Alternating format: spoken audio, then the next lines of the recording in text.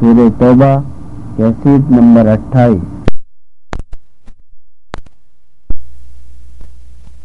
وعلى آل إبراهيم في العالمين إنك حميد مجيد۔ قال الله تبارك وتعالى في كلامه المجيد: أعوذ بالله من الشيطان الرجيم، بسم الله الرحمن الرحيم۔ قاتلوا الذين لا يؤمنون بالله ولا باليوم الآخر ولا يحرمون ما حرم الله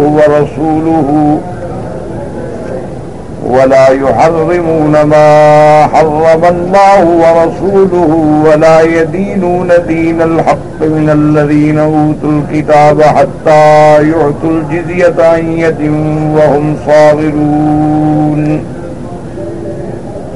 وقالت اليهود عزير ابن الله وقالت النصارى المسيح ابن الله، ذلك قولهم بأفواههم يضاهئون قول الذين كفروا من قبل قاتلهم الله أنى يؤفكون۔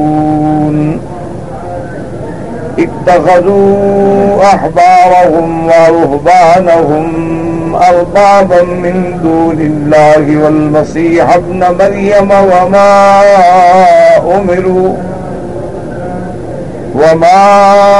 أمروا إلا ليعبدوا إلها واحدا لا إله إلا هو سبحانه عما يشركون۔ اللہ تبارک و تعالی نے کلام مقدس کی ان آیات مبارکہ میں جو سورۃ توبہ کی آیات ہیں قتال اہل کتاب اور جزیے کے بارے میں ارشاد فرمایا ہے۔ جیسا کہ الحمدللہ ثم الحمدللہ تفصیل سے آپ پڑھ چکے ہیں، اللہ تبارک و تعالیٰ کے حکم سے براءۃ للمشرکین، مشرکین سے مکمل براءت کا اعلان، کیونکہ مومن اور مشرک کبھی دوست نہیں ہو سکتے، ایمان اور شرک کبھی جمع نہیں ہو سکتے۔ یہ ایسی ضدین ہیں جیسے رات ہے تو دن نہیں ہو سکتا اور دن ہو تو رات نہیں ہو سکتی۔ تو جو مشرک ہے وہ موحد نہیں ہو سکتا اور جو موحد ہے وہ کبھی مشرک نہیں ہو سکتا۔ اللہ نے حکم دیا اعلان برات کا، حضور صلی اللہ علیہ وسلم نے حکم خداوندی کے تحت 9 ہجری میں اعلان کروا دیا کہ آج کے بعد مشرکین سے مکمل بائیکاٹ، اور دوسرا یہ حکم بھی جاری ہو گیا کہ مشرکین جو ہے وہ مسجد الحرام میں داخل نہیں ہو سکتے، اور اس سال کے بعد کوئی مشرک حج پہ نہیں آ سکتا، اور نہ اللہ کے کعبے کے طواف میں داخل ہو سکتا ہے، اور نہ اللہ کے گھر کا حالت عریانی میں طواف کر سکتا ہے۔ یہ اعلان برات ہو گیا، اور اس کے ساتھ اللہ نے اپنی شان رحمت سے جہاں اعلان برات کا حکم دیا وہاں مشرکین کو بھی موقع دیا گیا کہ 4 مہینے کی مہلت دی گئی کہ 4 مہینے میں آپ حرم سے نکل جائیں، اور جن لوگوں کے ساتھ حضور صلی اللہ علیہ وسلم کا معاہدہ تھا ان کو معاہدے کی مدت کے مطابق مہلت دے دی گئی، اور اس کے بعد پھر ان کو ہمیشہ کے لیے مسجد الحرام سے نکل جانے کا حکم دے دیا گیا۔ اور یہی حکم جیسے مسجد الحرام کا ہے اسی طرح تمام دنیا کی مساجد کا ہے کہ مساجد میں کافر، مساجد میں مشرک کسی حالت میں بھی داخل نہیں ہو سکتے۔ یہ اللہ کے گھر ہیں، اللہ کے گھر پاک ہیں، پاک لوگوں کے لیے ہیں، اللہ کی ذات پاک ہے اور پاک چیزوں کو ہی قبول فرماتے ہیں۔ کافر جو ہے وہ معنوی طور پہ پلید ہوتا ہے، یعنی ظاہری بھی پلید ہوتا ہے اور معنوی بھی پلید ہوتا ہے۔ ایک تو ظاہری پلیدی ہے نجاست، شراب پینا، شراب پلید ہے، حرام ہے، خنزیر کھانا، خنزیر حرام ہے، بغیر ذبیحے کے گوشت کھانا حرام ہے، وہ ان سب چیزوں میں پڑے ہوئے۔ اور اسی طرح ان کے نزدیک جنابت سے یا حیض سے یا نفاس سے پاک ہونے کا کوئی تصور نہیں، یعنی کافر اور مشرک اگر غسل کرتے ہیں تو ایک صفائی کے لیے، جیسے ظاہری بدن کی صفائی ہے، کوئی طہارت یا پاکی کا تصور نہیں ہوتا۔ اور باطنی طور پہ، معنوی طور پہ مشرک پلید ہے باعتبار عقیدے کے کہ اللہ کے ساتھ شرک کرتا ہے، اللہ کی صفات خاصہ میں غیروں کو شریک کرتا ہے۔ تو دل جو ہے وہ تو مقام تھا ایمان کے لیے، اللہ کے ماننے کے لیے، اللہ کی ذات کو سمجھنے کے لیے، اس میں اس نے شرک کو داخل کر دیا۔ احکام الحمدللہ ہم سارے پڑھ چکے۔ اب اس میں ایک شبہ یہ پیدا ہوا تھا مسلمانوں کے دل میں کہ جب مشرکین کو ہم نے نکال دیا، بائیکاٹ ہو گیا، اب مشرک نہیں آ سکتے، تو بہت سارے تجارتی امور جو ہے وہ ہمارے مشرکوں کے ساتھ ہیں، تو ان کے بارے میں لازمی بات ہے کہ مسلمانوں کو فوری طور پر اقتصادی بائیکاٹ سے، ان کے سوشل بائیکاٹ سے نقصان اٹھانا پڑے گا۔ تو اس کا بھی اللہ نے ازالہ فرما دیا کہ میرے محبوب آپ اپنے ماننے والوں سے، صحابہ سے، کلمے پڑھنے والوں سے فرما دے کہ ان خفتم عیلۃ، اگر تمہیں ڈر ہے کہ ہمیں بھوک پکڑ لے گی، فقر پکڑ لے گا، اللہ تمہیں غنی کر دیں گے، یہ غم بھی نہ کرو۔ ذات جو ہے وہ اللہ کے ہاتھ میں ہے، کسی انسان کے ہاتھ میں نہیں ہوتا۔ آیات کے بعد اب ایک مسئلہ صاف ظاہر تھا کہ مشرکین کے بارے میں تو بڑی تفصیل سے احکام آ گئے، ہم نے پڑھ لیے، لیکن اب اہل کتاب کے بارے میں کیا ہوگا؟ ویسے اہل کتاب سے مراد یہ ہوتا ہے کہ ہر وہ امت جو اللہ کی سابقہ اتاری ہوئی کتابوں میں سے کسی کتاب پہ ایمان لانے والی ہے تو وہ اہل کتاب کہلاتے ہیں۔ لیکن جب قرآن مقدس میں اہل کتاب کا ذکر آتا ہے تو زیادہ تر مراد یہودی یا نصرانی ہوتے ہیں، کیونکہ حضور صلی اللہ علیہ وسلم کے زمانے میں یہی لوگ تھے۔ اب اللہ نے صحائف تو ابراہیم علیہ السلام پر بھی اتارے ہیں، اللہ تبارک و تعالی نے داؤد علیہ السلام کو بھی کتاب زبور عطا فرمائی ہے، اللہ تبارک و تعالی نے تقریباً 123 کتابیں نازل فرمائی ہیں۔ لیکن جو اہل کتاب کا ذکر قرآن پاک میں آتا ہے تو اس سے مراد جو ہے وہ اہل کتاب یہود اور نصارہ ہوتے ہیں کہ میرے آقا سرکار دو عالم رحمت مجسم سیدنا محمد مصطفیٰ صلی اللہ علیہ وسلم کے زمانے میں جو آپ کو واسطہ پڑا ہے یا یہود سے یا نصرانی سے، تو فطری طور پر مسلمانوں کے دل میں ایک سوال پیدا ہوتا تھا کہ ابھی مشرکین کے بارے میں تو وضاحت ہو گئی کہ 4 مہینے کے بعد نہیں نکلتے تو ان کو قتل کرو، اور اہل کتاب کے بارے میں اب کیا احکام ہوں گے؟ تو ان آیات میں اللہ نے اہل کتاب کے بارے میں احکام نازل فرمائے۔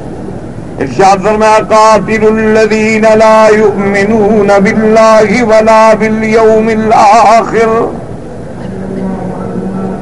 ولا يحرمون ما حرم الله ورسوله ولا يدينون دين الحق من الذين أوتوا الكتاب حتى يعطوا الجزية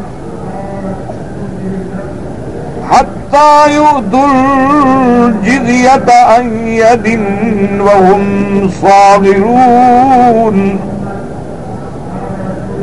اللہ نے فرمایا میرے نبی صلی اللہ علیہ وسلم حکم دیں اپنے صحابہ کو، مومنین کو، قاتل الذین لا یؤمنون باللہ ولا بالیوم الآخر، ان سے بھی جہاد کریں، قتال کریں جو اللہ پر، یوم آخرت پر ایمان نہیں لے آتے، ان سے بھی جہاد قتال۔ ولا يحرمون ما حرم اللہ ورسولہ، اور ان چیزوں کو حرام نہیں سمجھتے جن کو اللہ کے رسول نے حرام کیا ہے۔ ولا يدينون دین الحق، اور دین حق، دین اسلام کو بھی قبول نہیں کرتے، ان کے ساتھ بھی قتال کریں۔ کب تک؟ حتی یؤتوا الجزیۃ عن ید، جب تک کہ وہ جزیہ دیں اپنے ہاتھ سے، وہم صاغرون، اور ذلیل ہو کر، اس وقت تک ان کے ساتھ بھی قتال اور جہاد کا حکم ہے۔ تو اللہ تبارک و تعالیٰ نے ان آیات مبارکہ میں حکم دیا کہ اہل کتاب یہود ہیں، نصارہ ہیں، ان سے بھی جہاد کیا جائے گا، ان سے بھی قتال کیا جائے گا اس وقت تک کہ جب تک کہ وہ جزیہ ادا نہ کریں۔ اب بات سمجھیں کہ مشرکین کے بارے میں جو آپ نے احکام پڑھے ہیں کہ مشرکین سے ہم جہاد کریں گے، کب تک؟ کہ جب تک وہ دین اسلام قبول نہ کریں۔ فَإِن تَابُوا وَأَقَامُوا الصَّلَاةَ وَآتُوا الزَّكَاةَ فَخَلُّوا سَبِيلَهُمْ، اللہ نے فرما دیا میرا مدنی مشرکین سے جہاد فرمائیں، مشرکین سے قتال فرمائیں، اس وقت تک قتال فرمائیں جب تک کہ وہ توبہ نہ کریں شرک سے، اور صرف زبانی کلامی توبہ نہیں بلکہ نمازوں کو قائم کریں، زکوٰۃ ادا کریں، حقوق اللہ، حقوق العباد پورے ادا کریں۔ اب اگر وہ ان باتوں پہ پکے مسلمان ہو کے اپنے اعمال سے اسلام ظاہر کر دیں، اب ان کو چھوڑ دیں، ان سے اب قتال بند کر دیں۔ اسی طرح حدیث مبارک میں وضاحت آئی، امرت ان اقاتل الناس حتی یقولوا لا الہ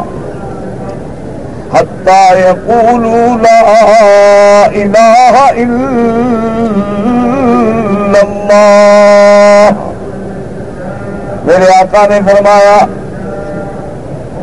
حبیب کبریا سیدنا محمد مصطفیٰ صلی اللہ علیہ وعلا آلہ وصحبہ وسلم تسلیما کثیرا کثیرا نے ارشاد فرمایا کہ مجھے حکم دیا گیا ہے، چونکہ اللہ کے نبی اللہ کے حکم کے بغیر نہیں چلتے، مجھے حکم دیا گیا ہے ان لوگوں سے قتال کا، جہاد کا، اس وقت تک جب تک کہ وہ اقرار نہ کریں اللہ کی توحید وحدانیت کا۔ یاد رکھیں کہ یہ اختصار ہوتا ہے، یہ معنی نہیں کہ لا الہ الا اللہ کہہ دیں تو مسلمان ہو جائیں گے۔ جب تک محمد الرسول اللہ حضور صلی اللہ علیہ وسلم کی رسالت کا اقرار نہ کریں مسلمان نہیں ہوتے۔ لیکن قاعدہ یہ ہوتا ہے کہ ایک جز ذکر کر دی جاتی ہے تو دوسری جز جو ہے خود بخود سمجھ آ جاتی ہے۔ اب جیسے رات ہے، اس کے بعد کیا ہوگا؟ دن ہوگا، دن ہے اس کے بعد کیا ہوگا؟ رات ہوگی۔ تو جہاں اللہ پر ایمان لازم ہے، حضور صلی اللہ علیہ وسلم کی رسالت پر بھی ایمان لازم ہے۔ اسی طرح کلمے کے دو جز ہیں، جب ایک جز کا ذکر کیا جائے دوسرا جز خود بخود معلوم ہوتا ہے، ذکر کرنے کی ضرورت بھی نہیں ہوتی۔ تو وہاں مشرکین سے قتال کا حکم ہے، کب تک؟ جب تک کہ وہ کلمہ نہ پڑھے، اور کلمہ پڑھ لیں مسلمان ہو جائے۔ اب ہم ظاہر کو دیکھیں گے، باطن اللہ کے حوالے، دلوں کے بھید جاننا اللہ کا کام ہے، وہ بندہ نہیں جانتا۔ لیکن ان میں اور اہل کتاب کے قتال اور جہاد میں ایک فرق ہے۔ یہاں اللہ نے حکم دیا کہ ان سے تو قتال کریں، لیکن حتی یؤتوا الجزیۃ، اگر وہ جزیہ دینے پہ آ جائیں تو پھر قتال دو، اگر وہ جزیہ ادا کر دیں تو اس کے بعد قتال بند۔ لیکن آگے دو چیزیں اللہ نے بیان، حتی یؤتوا الجزیۃ عن ید وہم صاغرون۔ جزیے کا معنی یہ نہیں کہ کافر یہ سمجھے کہ میں تمہیں انعام دے رہا ہوں، میں مسلمانوں کی مدد کرتا ہوں، سالانہ اتنے پیسے دیتا ہوں، نہ اللہ نے بولا نہیں، ذلیل ہو کر اپنے ہاتھوں سے پیش کریں، اپنی ذلت کا، اپنی کمزوری کا اعتراف کریں کہ بھئی اب ہم ہار گئے، بس ہم جزیہ دیں گے، ہم آپ کی پناہ میں آتے ہیں، پھر ہم ان کو پناہ دے دیں گے۔ اور یاد رکھیں، بات کو سمجھیں، جزیہ مانا ہوتا ہے بدلہ، جیسے مادہ وہی ہے جیسے جزا، کہ کوئی کام کرے تو اس کی جزا ملتی ہے، کیا مانا؟ بدلہ ملتا ہے۔ اچھا کام کریں اچھا بدلہ ملے گا، برا کام کریں تو برا بدلہ ملے گا۔ تو جزیہ جو ہے اس کا معنی بھی ہے بدلہ، لیکن اب اس کو سمجھیں کہ کس چیز کا بدلہ ہے یہ؟ یہی وہ چیز ہے جو دشمنان اسلام نے، کفار نے، یہود نے، نصارہ نے، ہندوز نے، اور آج کل جتنا جدید میڈیا ہے اس سب پہ مسلمانوں کے خلاف اس قسم کے پراپگنڈے کیے جاتے ہیں کہ دیکھو جی مسلمانوں نے کہا ہے، اللہ کا حکم ہے ان کا، عجیب دین ہے ان کا کہ بھئی یہود و نصارہ سے لڑو، جب پیسے دے دیں تو بدن کر دو۔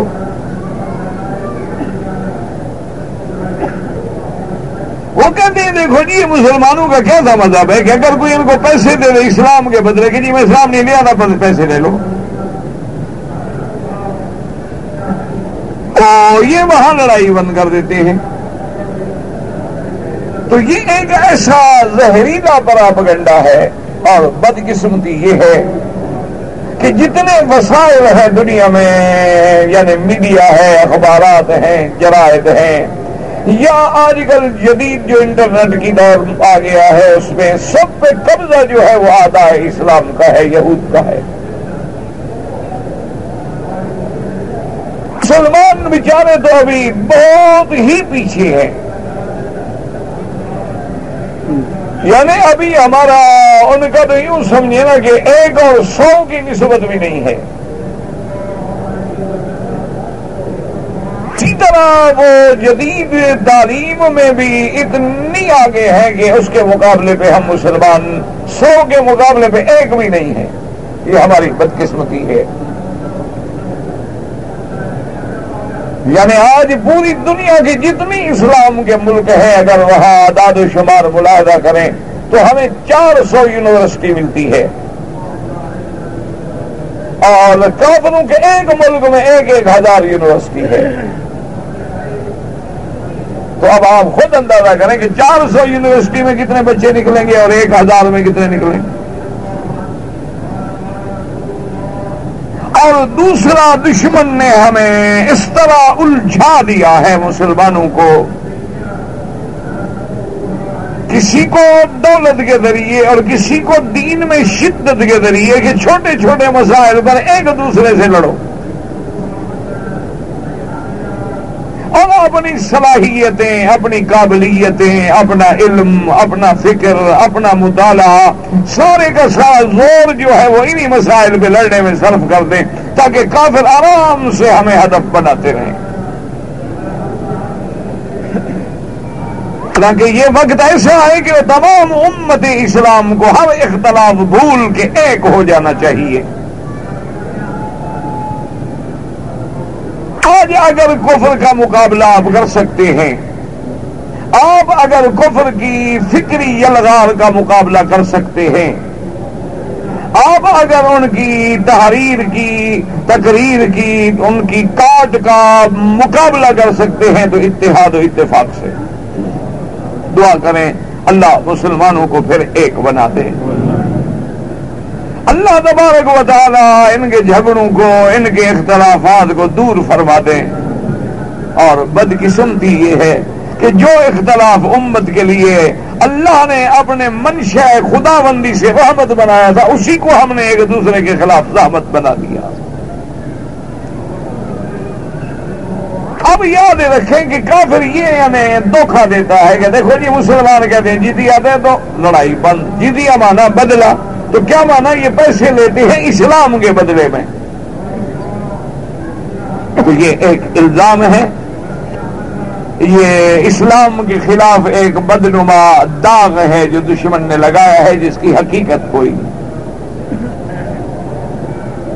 اگر اسلام کا بدلہ پیسے ہوتے تو پھر تو مشرکین سے بھی ہم پیسے لے لیتے۔ بات یاد رکھیں نا کہ اگر اسلام کے بدلے میں ہم پیسے لیتے ہیں کہ اسلام نہیں لے آتے ہو پیسے دے دو، تو پھر مشرکین سے بھی پیسے لے لیتے، جدیہ لے لیتے، ان کو بھی ہم چھوڑ دیتے۔ لیکن وہاں تو اللہ نے حکم دیا کہ جب تک کہ فَإِن تَابُوا وَأَقَامُوا الصَّلَاةَ وَآتُوا الزَّكَاةَ فَإِخْوَانُكُمْ فِي الدِّينِ۔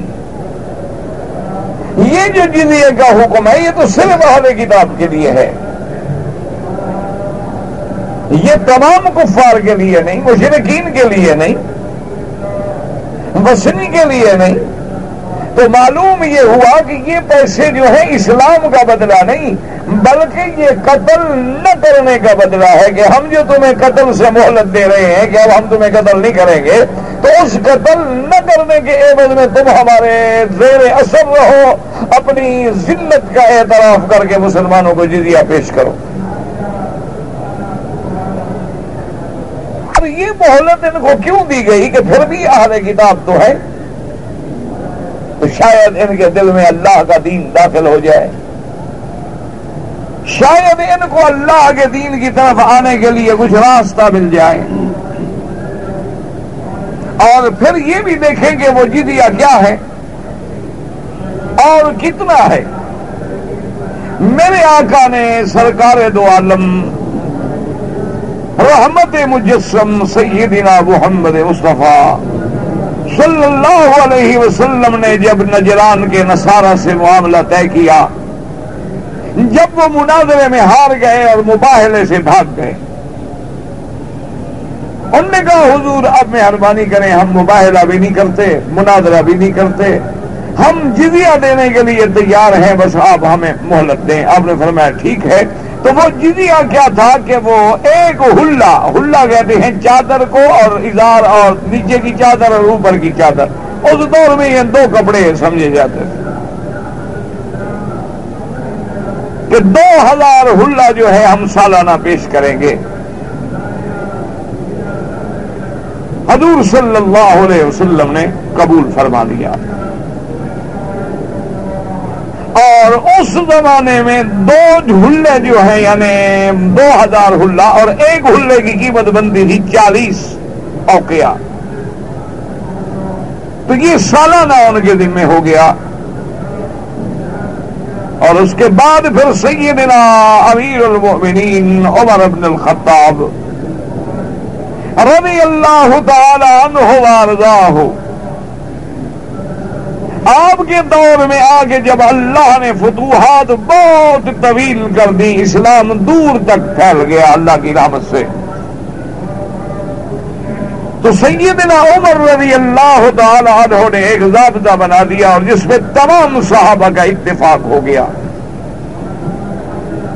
اسی لیے یاد رکھیں کہ بعض ہمارے بھائی غلط فہمیوں میں، اور بعض ہمارے بھائی ضد میں آ کر بھی کبھی کبھی حضرت عمر کا بھی کوئی فیصلہ ہو تو کہہ دیتے ہیں وہ جی عمر کی بات ہے نا، نبی کی بات تو نہیں ہے۔ تو یہ ایک بہت بڑی غلطی ہے، اللہ سب کی ہدایت کے فیصلے فرمائے۔ جس طرح نبی کی بات اپنی بات نہیں ہوتی، حکم خدا ہوتا ہے، یاد رکھو، اللہ کا نبی دین میں اپنی طرف سے کوئی حکم جاری نہیں فرماتے ہیں۔ ما ينطق عن الهوى ان هو الا وحی یوحی، اللہ کا نبی کوئی حکم جاری نہیں کرتے جب تک اللہ کی وحی نہیں آتی ہے۔ اسی طرح اللہ کے نبی کے صحابہ جو ہیں ان کا وہ مقام ہے جو اللہ نے اپنے نبی کو دیا ہے۔ من یطع الرسول فقد اطاع اللہ جو میرے نبی کی اطاعت کرے اس نے میری اطاعت کی. اور اسی طرح فرمایا وَمَن يُشَاقِقِ الرَّسُولَ مِن بَعْدِ مَا تَبَيَّنَ لَهُ الْهُدَى وَيَتَّبِعْ غَيْرَ سَبِيلِ الْمُؤْمِنِينَ. اور مومنین سے مراد کون ہے؟ اصحاب رسول. اور میرے مدنی نے وضاحت کر دی کہ علیکم سنتی وسنت الخلفاء الراشدین المہدیین تمسکوا بها وعضوا علیہا بالنواجذ. حضور نے فرمایا لازم پکڑو میرا طریقہ، میری سنت اور میرے خلفاء راشدین کا طریقہ. اور صرف نہیں علیکم لازم پکڑو کافی تھا، لیکن فرمایا نہ صرف ایسے لازم نہ پکڑو، تمسکوا بها ان کے ساتھ مضبوط ان کو پکڑ لو، وعضوا علیہا بالنواجذ اور اپنی داڑوں کے ساتھ اس رسی کو تھام لو جو میرے صحابہ کی رسی ہے.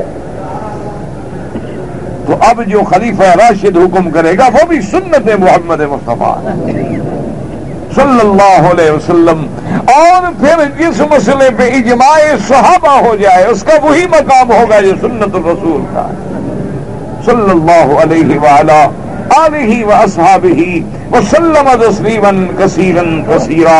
اب آپ دیکھتے ہیں کہ جہاں جہاں حضرت عمر نے فیصلہ فرمایا ہے اور صحابہ کا اجماع ہو گیا ہے، اللہ نے اس فیصلے کو اسی طرح قائم رکھا جس طرح سنت رسول اللہ کو قائم رکھا. اور حضرت عمر رضی اللہ تعالی عنہ نے باقاعدہ ضابطہ بنا دیا کہ بھائی جتنے اہل کتاب ہیں ان سے جو ہم نے جزیہ لینا ہے اس کا قاعدہ کیا ہو، اصول کیا ہو، تاکہ ایک فارمولہ طے ہو جائے. تو آپ نے حکم دے دیا کہ ان سے اسی طرح لیا جائے جیسے زکوٰۃ لی جاتی ہے، لیکن زکوٰۃ سے 2 گنا. کیا مانا کہ اس طرح ہم 2.5% لیتے ہیں، آپ نے فرمایا ان سے 4%. گویا کہ یہ 4 درہم جو ہے مہینے میں ادا کرے جو ان کا بڑا آدمی ہے، اور جو ان کا مزدور ہے غریب آدمی ہے وہ آدھا ادا کرے، مہینے میں صرف 2 درہم ادا کرے. اور جو اس سے بالکل غریب ہے وہ 1 درہم ادا کرے. اور جو عورتیں ہیں، بچے ہیں، بوڑھے ہیں، معذور ہیں، یا ان کے احبار ہیں، ان کے پنڈت ہیں، پادری ہیں جو کام نہیں کرتے ہیں، منگتے ہیں، وہ بالکل نہ دیں، وہ کچھ نہ دیں. حضرت عمر رضی اللہ تعالی عنہ نے پھر یہ ایک فارمولہ جو تھا یہ بنا کے پورے آپ کے جتنے اللہ کی رحمت سے بلاد فتح ہو چکے تھے ان میں ایک مستقل حکم جاری کر دیا. اب اسی میں آپ دیکھ لیں کہ اگر اسلام کے بدلے میں پیسے ہوتے پھر تو ہم بوڑھے کو بھی نہ چھوڑتے، پھر ہم بچے کو بھی نہ چھوڑتے، عورت کو بھی نہ چھوڑتے، پھر ہم ان کے کسی پادری کو بھی نہ چھوڑتے کہ بھی اسلام نہیں لا رہے اور پیسے تو معلوم یہ ہوا کہ اسلام کے بدلے میں نہیں ہے بلکہ ان کو جو ہم نے قتل سے بچایا ہے اور مہلت دی ہے اس کے بدلے میں جزیہ. اور اس کے ساتھ پھر حضرت عمر رضی اللہ تعالی عنہ نے یہ بھی اعلان فرما دیا کہ ان سے جزیہ لینے میں سختی نہ کی جائے. اگر کوئی آدمی ان کا معذور ہو جاتا ہے، وہ جزیہ دینے کے قابل نہیں رہتا ہے، تو اس کو بالکل معاف کر دیا جائے. اچھا اگر ان کے کچھ لوگ یہ کہتے ہیں جی کہ ہم آپ کے ملک کو چھوڑ کے دوسری جگہ چلے جاتے ہیں، چلے جائیں، اس سے بھی ہم پھر کوئی جزیہ نہیں دیں گے. تو اس لیے یہ احکام جو ہیں اللہ تبارک و تعالی نے، ایک تو مشرکین اور اہل کتاب میں جو فرق ہے، جیسے مشرک کا ذبیحہ حرام ہے لیکن اہل کتاب کا ذبیحہ حلال ہے. آج ہماری یہود سے جتنی بڑی دشمنی ہے، سب سے بڑا دشمن اسلام کا یہودی ہے، لیکن یہودی اگر کوئی جانور ذبح کرے تو ہم کھا لیتے ہیں. سب سے بڑے دشمن جو ہے وہ نصرانی ہے، لیکن اگر وہ ذبح کریں تو ہم کھا لیتے ہیں. وجہ کیا ہے کہ ذبیحہ اہل کتاب کا حلال ہے. اسی طرح دیکھیں کہ کسی وثنی، کسی ہندو اور کسی مشرک کی لڑکی سے نکاح کرنا حرام ہے، لیکن اگر اہل کتاب کی کوئی لڑکی اپنے مذہب پہ قائم رہتے ہوئے وہ کہے کہ نہیں میں رہوں گی یہودی، میں رہوں گی نصرانی، اس سے مسلمان اگر نکاح کرے تو اللہ نے اجازت دی ہے. تو اس لیے اہل کتاب کا اور مشرکین کا تھوڑا امتیاز رکھا گیا ہے، چونکہ مشرک بھی ہے، جاہل بھی ہے. یہ کافر تو ہے لیکن اس کے پاس پہلے کتاب ہے. اس لیے اللہ تبارک و تعالی کا عین عدل و انصاف ہے. لیکن اس لیے اب ایک بات اسی کو بھی دشمنان اسلام جو ہے وہ اسلام کے خلاف بڑا زہریلا پراپگنڈا کرتے ہیں. وہ کہتے ہیں دیکھو جی مسلمان عجیب ہے، یہودی کی لڑکی سے تو نکاح جائز ہے لیکن یہودی لڑکے سے نکاح جائز نہیں، نصرانی کی لڑکی سے تو نکاح جائز ہے، یہ لڑکی لینا تو جانتے ہیں لیکن اپنی لڑکی دینے کے لیے تیار نہیں ہے. تو اصل میں مسلمانوں کا تو کام یہی ہے، کہتے ہیں جزیہ بھی ہمیں دو، لڑکیاں بھی ہمیں دو. تو اس انداز میں وہ پراپگنڈا کرتے ہیں اور اسلام کو بدنام کرتے ہیں. حالانکہ اس کی وجہ ہے، یاد رکھو، کہ اسلام نے حکم دیا ہے کہ مسلمان سے شادی کرے.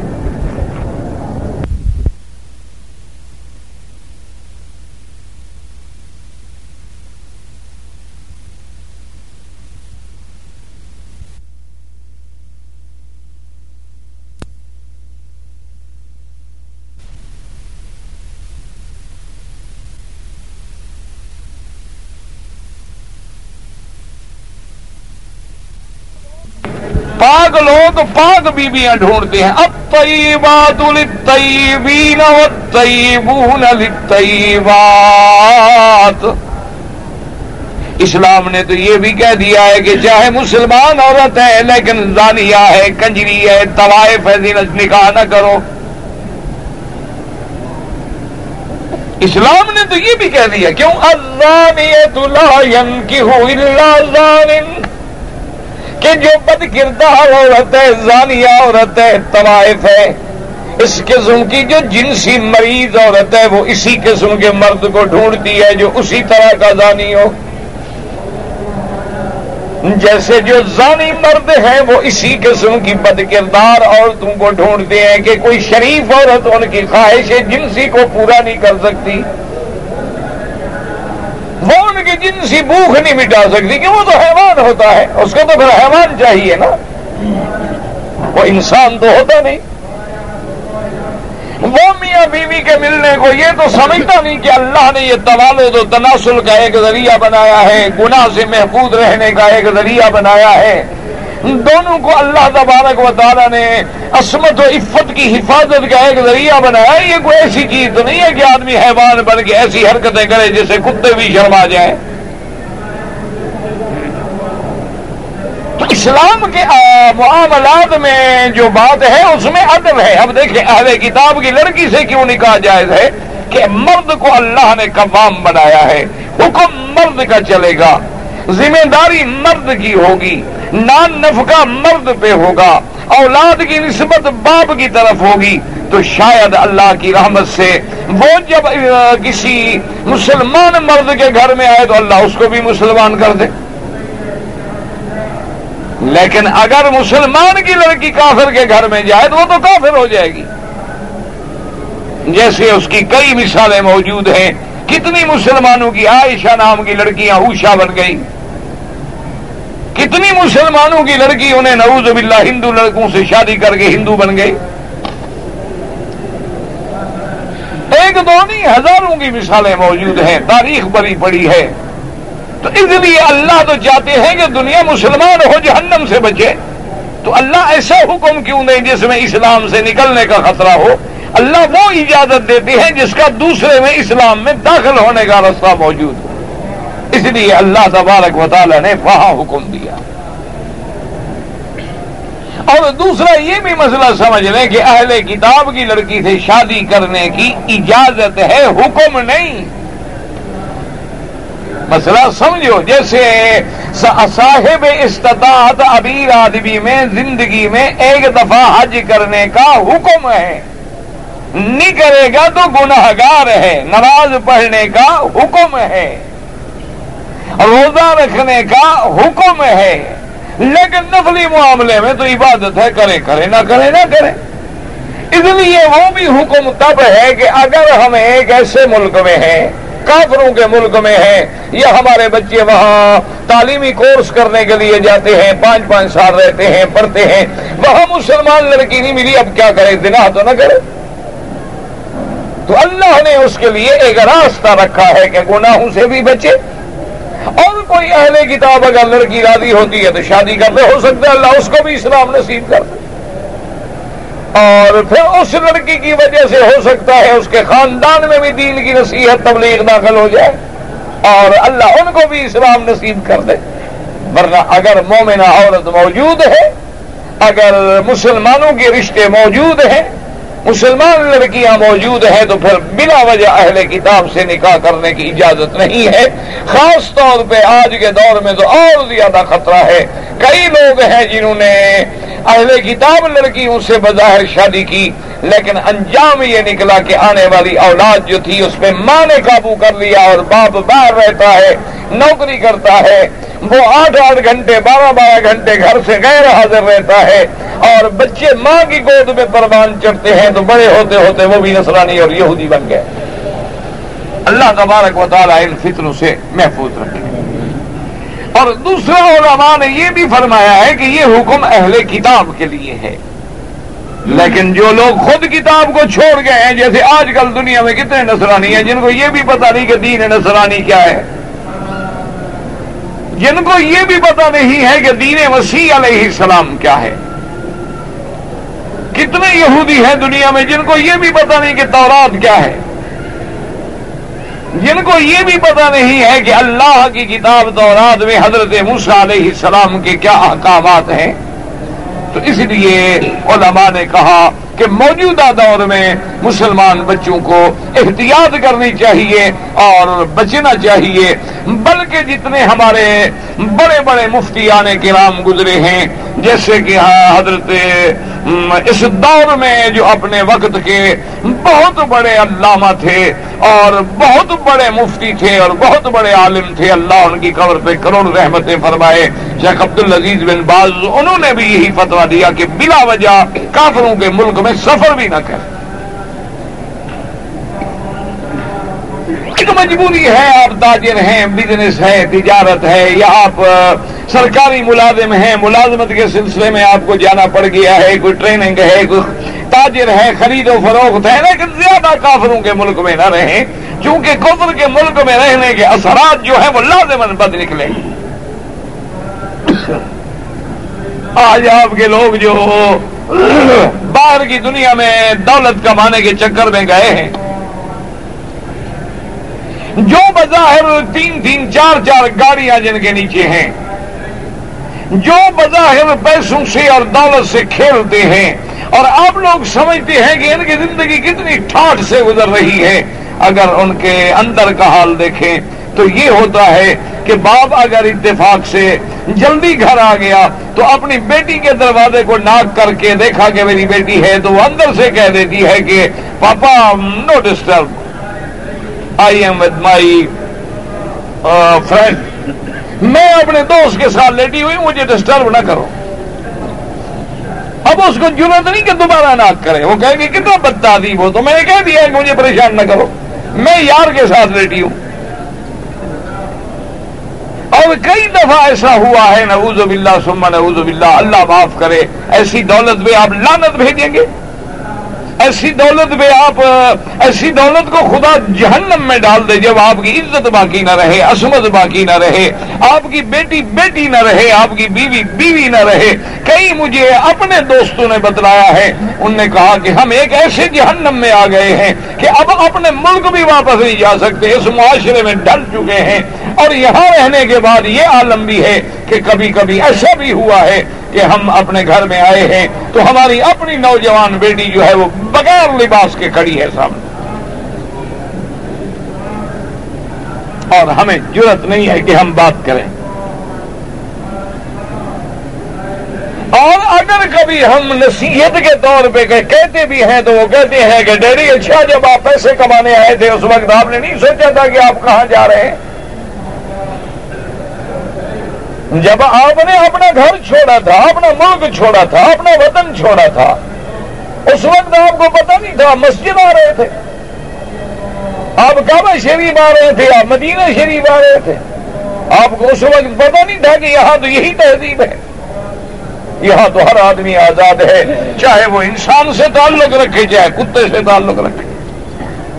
کتنے لوگ ہیں اللہ تبارک و تعالیٰ معاف فرمائے، یہ باتیں نہیں، یہ حقائق ہیں۔ میرے ابھی اپنے دوست ہیں، وہ خود بھی ماشاءاللہ ایک یعنی بہت پڑھے لکھے ہیں، وکیل ہیں، وہاں آرری مجسٹریٹ ہیں، ابھی خود مجھے ابھی چند دن پہلے واقعہ سنا رہے تھے کہ ایک ہماری کورٹ میں باقاعدہ کیس آیا، مرد نے کیس کیا کہ میں اپنی بیوی سے اس لیے طلاق دینا چاہتا ہوں کہ اس کا کتے سے تعلق ہے۔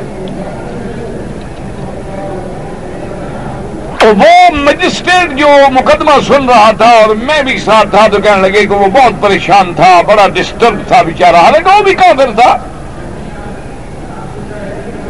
وہ بھی کافر تھا، لیکن وہ بڑا ڈسٹرب تھا کہ یہ تو بڑا ڈیفیکلٹ کیس ہے، مشکل پیچیدہ بات ہے کہ خاوند بیوی پہ الزام لگاتا ہے اور وہ بھی انسان کا نہیں کتے کا، اور بیوی تردید کرتی ہے اور کہتی ہے نہیں جھوٹ بولتا ہے،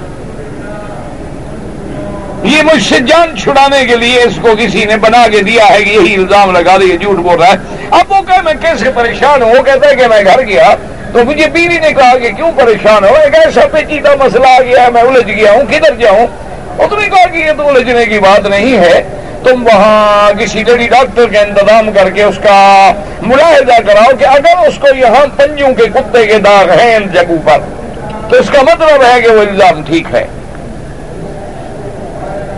کیونکہ آخر جانور ہے، کہیں تو اپنے چمبے پکڑ کے بیٹھے گا نا وہ، اور اگر وہ داغ نہیں پائے جاتے تو جھوٹ بولتی ہے عورت۔ تو جج صاحب بڑے خوش ہو گئے اور اس کے بعد انہوں نے وہاں کورٹ میں ہی لیڈی ڈاکٹر کو بلا لیا، انہوں نے ملاحظہ کر کے رپورٹ دی کہ واقعی کتے کے پنجوں کے نشان اس کے جسم پہ موجود ہیں، تو فیصلہ ہو گیا۔ لیکن وہ جب گھر میں آیا تو اس کو خیال آیا کہ میرا دماغ تو وہاں نہیں پہنچا، بیوی کا دماغ کیسے پہنچ گیا؟ اس نے اپنی بیوی کو دیکھا تو اس میں بھی وہی داغ موجود تھے۔ یہ ہے تمہارے دولت کا نتیجہ،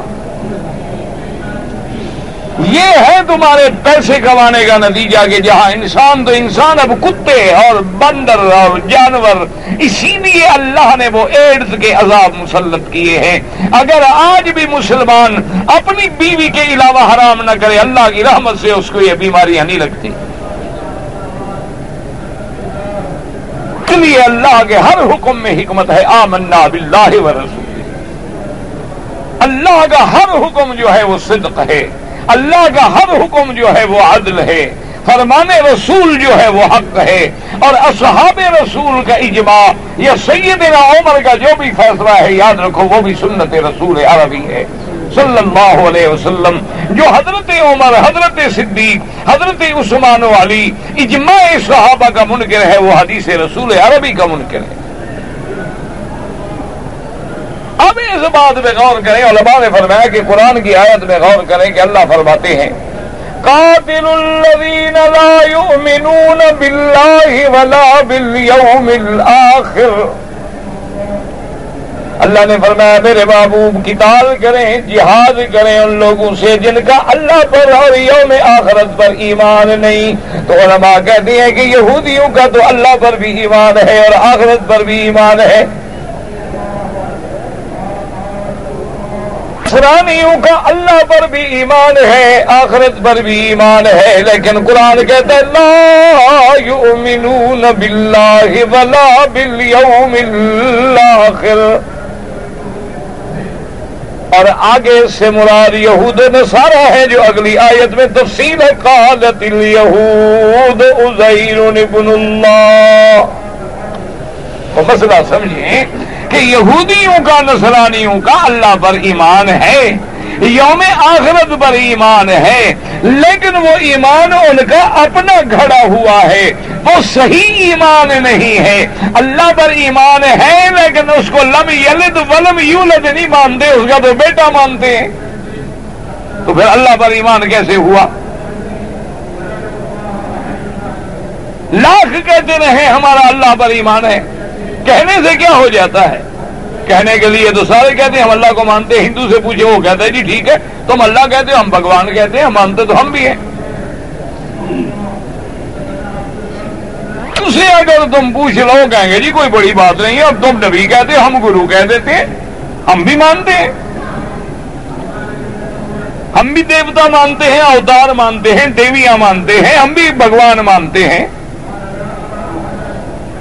تو اس لیے اللہ نے فرمایا کہ اللہ پر، اللہ کی توحید پر ایمان وہ ہوگا جو اللہ کے انبیاء اور اللہ کے رسولوں نے سمجھایا ہے، یہ نہیں کہ جو ہم اپنے عقل سے خدا پر ایمان رکھتے ہیں وہ ایمان ہو۔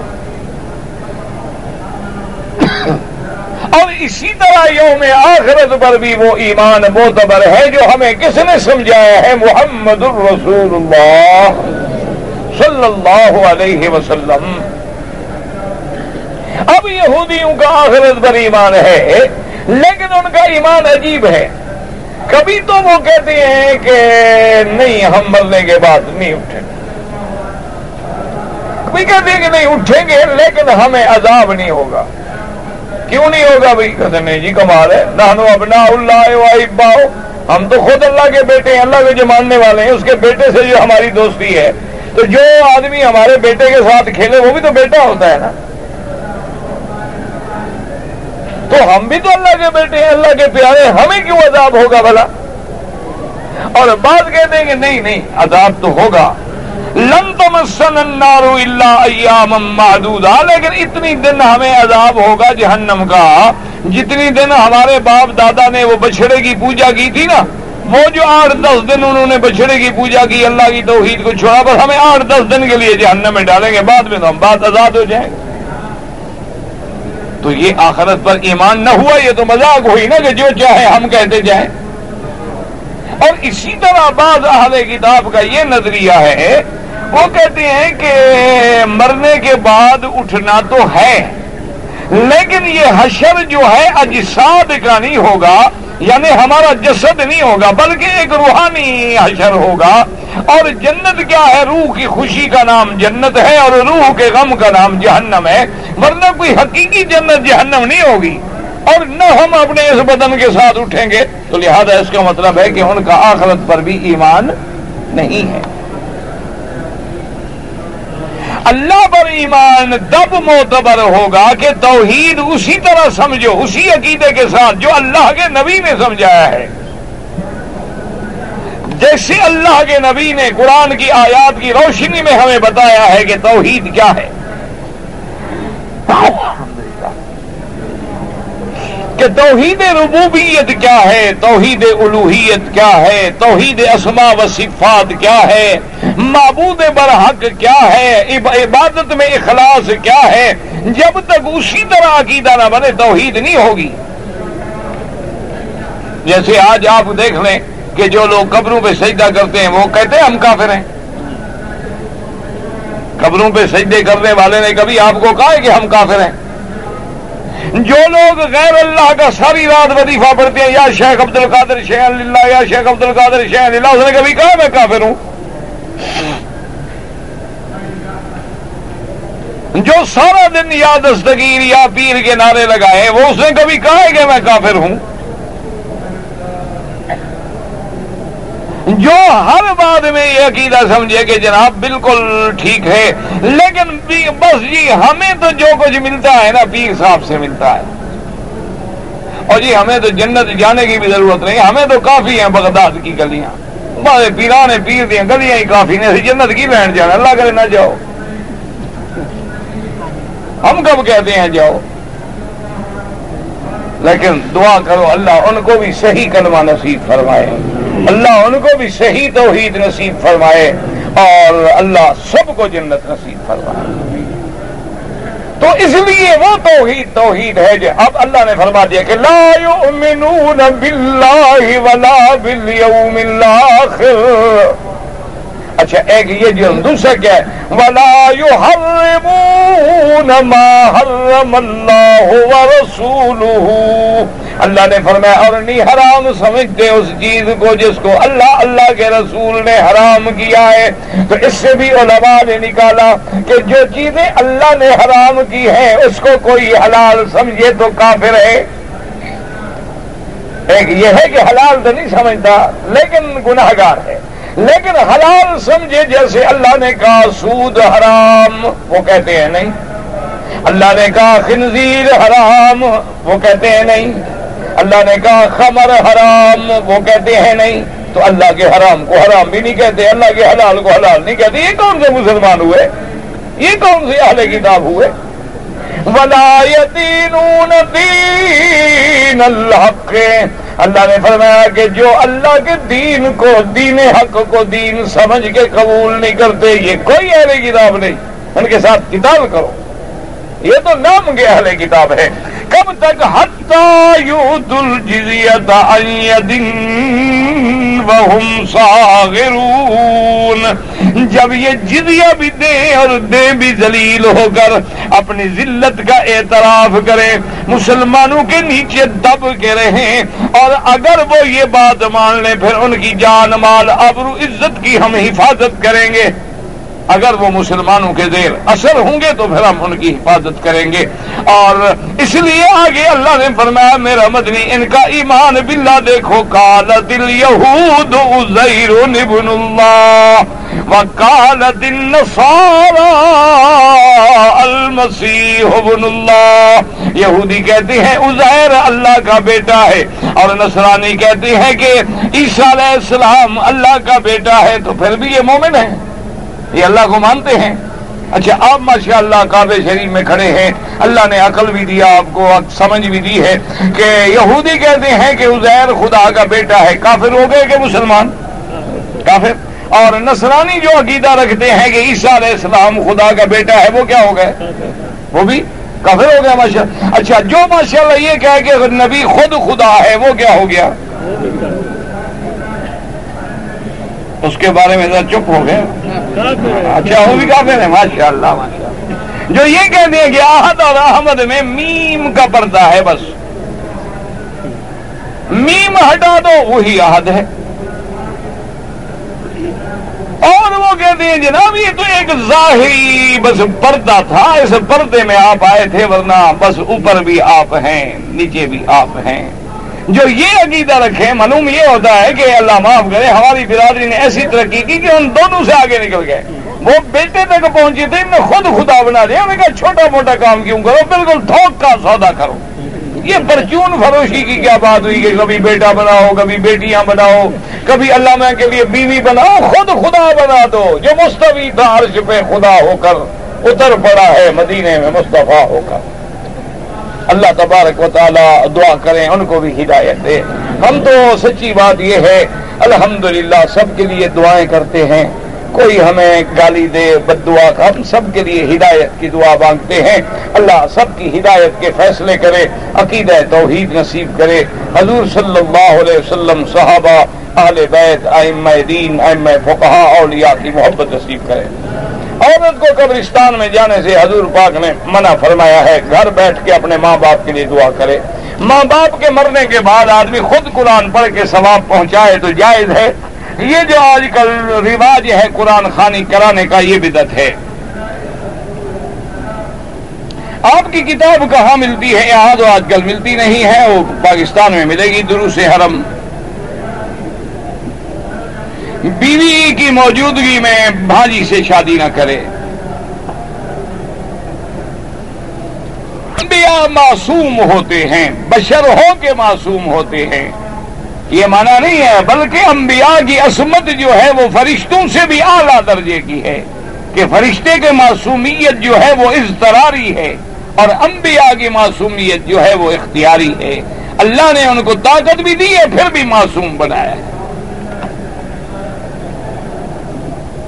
حضرت بی بی عائشہ نے کہا کہ اللہ کے نبی قرآن کی آیتوں سے ایک آیت چھپا سکتے تھے، مثال سمجھائی کہ یعنی جس آیت میں اللہ نے حضور پہ ناراضگی کا اظہار فرمایا ہے، اگر حضور چھپاتے تو پھر تو یہی آیت چھپاتے نا، تو جب اپنے اوپر جو ناراضگی ہے وہ نہیں چھپایا تو باقی کیوں چھپائیں گے؟ بات کو سمجھا کریں کہ اللہ تبارک و تعالیٰ نے جس آیت مبارک میں حضور پہ اظہار ناراضگی فرمایا کہ اچھا آپ لوگوں سے ڈرتے کہ میں منہ بولے بیٹے کی بیوی کے ساتھ کیسے شادی کروں؟ آپ کو اللہ سے ڈرنا چاہیے جب میں نے حلال کیا ہے، تو جب میرے نبی پاک نے وہ آیت بھی نہیں چھپائی تو اور کیا چھپائیں گے؟ یہ نہیں کہ چھپائی، نعوذ باللہ۔ خود پیتے ہوئے بچے کو اللہ کے حکم سے آواز نکالا۔ ہاں بی بی مریم کا واقعہ ہے کہ عیسیٰ علیہ السلام نے بچپن میں بات کی، اور بھی کئی واقعات گزرے ہیں۔ چغل خور کے لیے حضور نے فرمایا کہ وہ جنت میں بھی نہیں جائے گا، مانا اول واہلے میں نہیں جائے گا۔ جو قصدن نماز چھوڑ دے، امام احمد ابن حنبل رحمت اللہ علیہ کے نزدیک تو وہ کافر ہے، اور باقی ائمہ کے نزدیک وہ فاسق ہے، لیکن اس کا گناہ اتنا ہے کہ جو اس کو کفر تک لے جائے گا۔ اس لیے وہ کہتے ہیں ایسے آدمی کو اگر اسلام کی حکومت ہے تو باقاعدہ جیل میں بند کر دیں جب تک کہ توبہ نہ کرے، وہ قید رہے۔ پینشن کا نظام آیا ہے میرے بھائی، میں نے پہلے بھی عرض کیا ہے، جب تک پوری سکیم کو پڑھا نہ جائے کیسے فتویٰ کوئی دے دے؟ مجھے کیا بتاؤ پینشن سکیم کیا چیز ہے؟ جب تک اس کے تمام شرائط سامنے نہ ہوں آدمی کچھ نہیں کہہ سکتا۔ اگر کوئی آدمی زندہ ہے اور ہمیں کہے کہ تو میرے لیے طواف عمرہ کریں، اگر وصیت کرے تو کر سکتے ہیں۔ اللہ کے نبی کا ہر عمل محفوظ ہے، باقی کتاب انبیاء کے عمل، جب باقی انبیاء کی کتابیں بھی محفوظ نہیں ہیں تو عمل کیسے محفوظ ہوں گے؟ وہ تو کتابیں بھی تبدیل ہو گئی۔ یہ اللہ کی شان ہے نا کہ آخری کتاب ساری کتابوں کے ختم کرنے والی ہے، آخری نبوت جو ہے وہ ساری نبوتوں کے ختم کرنے والی ہے، تو اللہ نے آخری کو باقی رکھا قیامت تک۔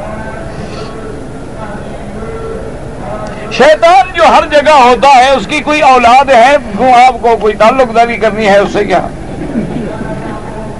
ہاں جی اس کی اولاد ہے، بالکل ہے۔ آپ نے مسجد الحرام سے مسجد اقصی کا جو سفر ہے وہ براق پہ ہے، اور آگے حدیث پاک میں ہے کہ اورج بی الی السماء، پھر مجھے آسمانوں کی طرف چڑھایا گیا۔ تو بعض روایات میں ہے کہ ایک اللہ کی قدرت سے سیڑھی رکھی گئی جس کے ذریعے حضور صلی اللہ علیہ وسلم اوپر تشریف لے گئے۔ اگر ایک آدمی نے عمرہ کر لیا ہے اور سر پہ اس طرح پھروا کے بال صفا کر دیے، پھر عمرہ کرے اور بال نہ ہوں اس طرح پھر بھی پھروانا ہوگا چاہے بال نہ بھی ہوں۔ جیسے کہ کوئی گنجا آدمی عمرہ کرے وہ کیا کرے گا؟ اس طرح اس کو بھی پھروانا ہوگا۔ مقصد تو اللہ کے آگے گردن جھکانا ہے، اللہ کو بالوں کی ضرورت ہے بھلا؟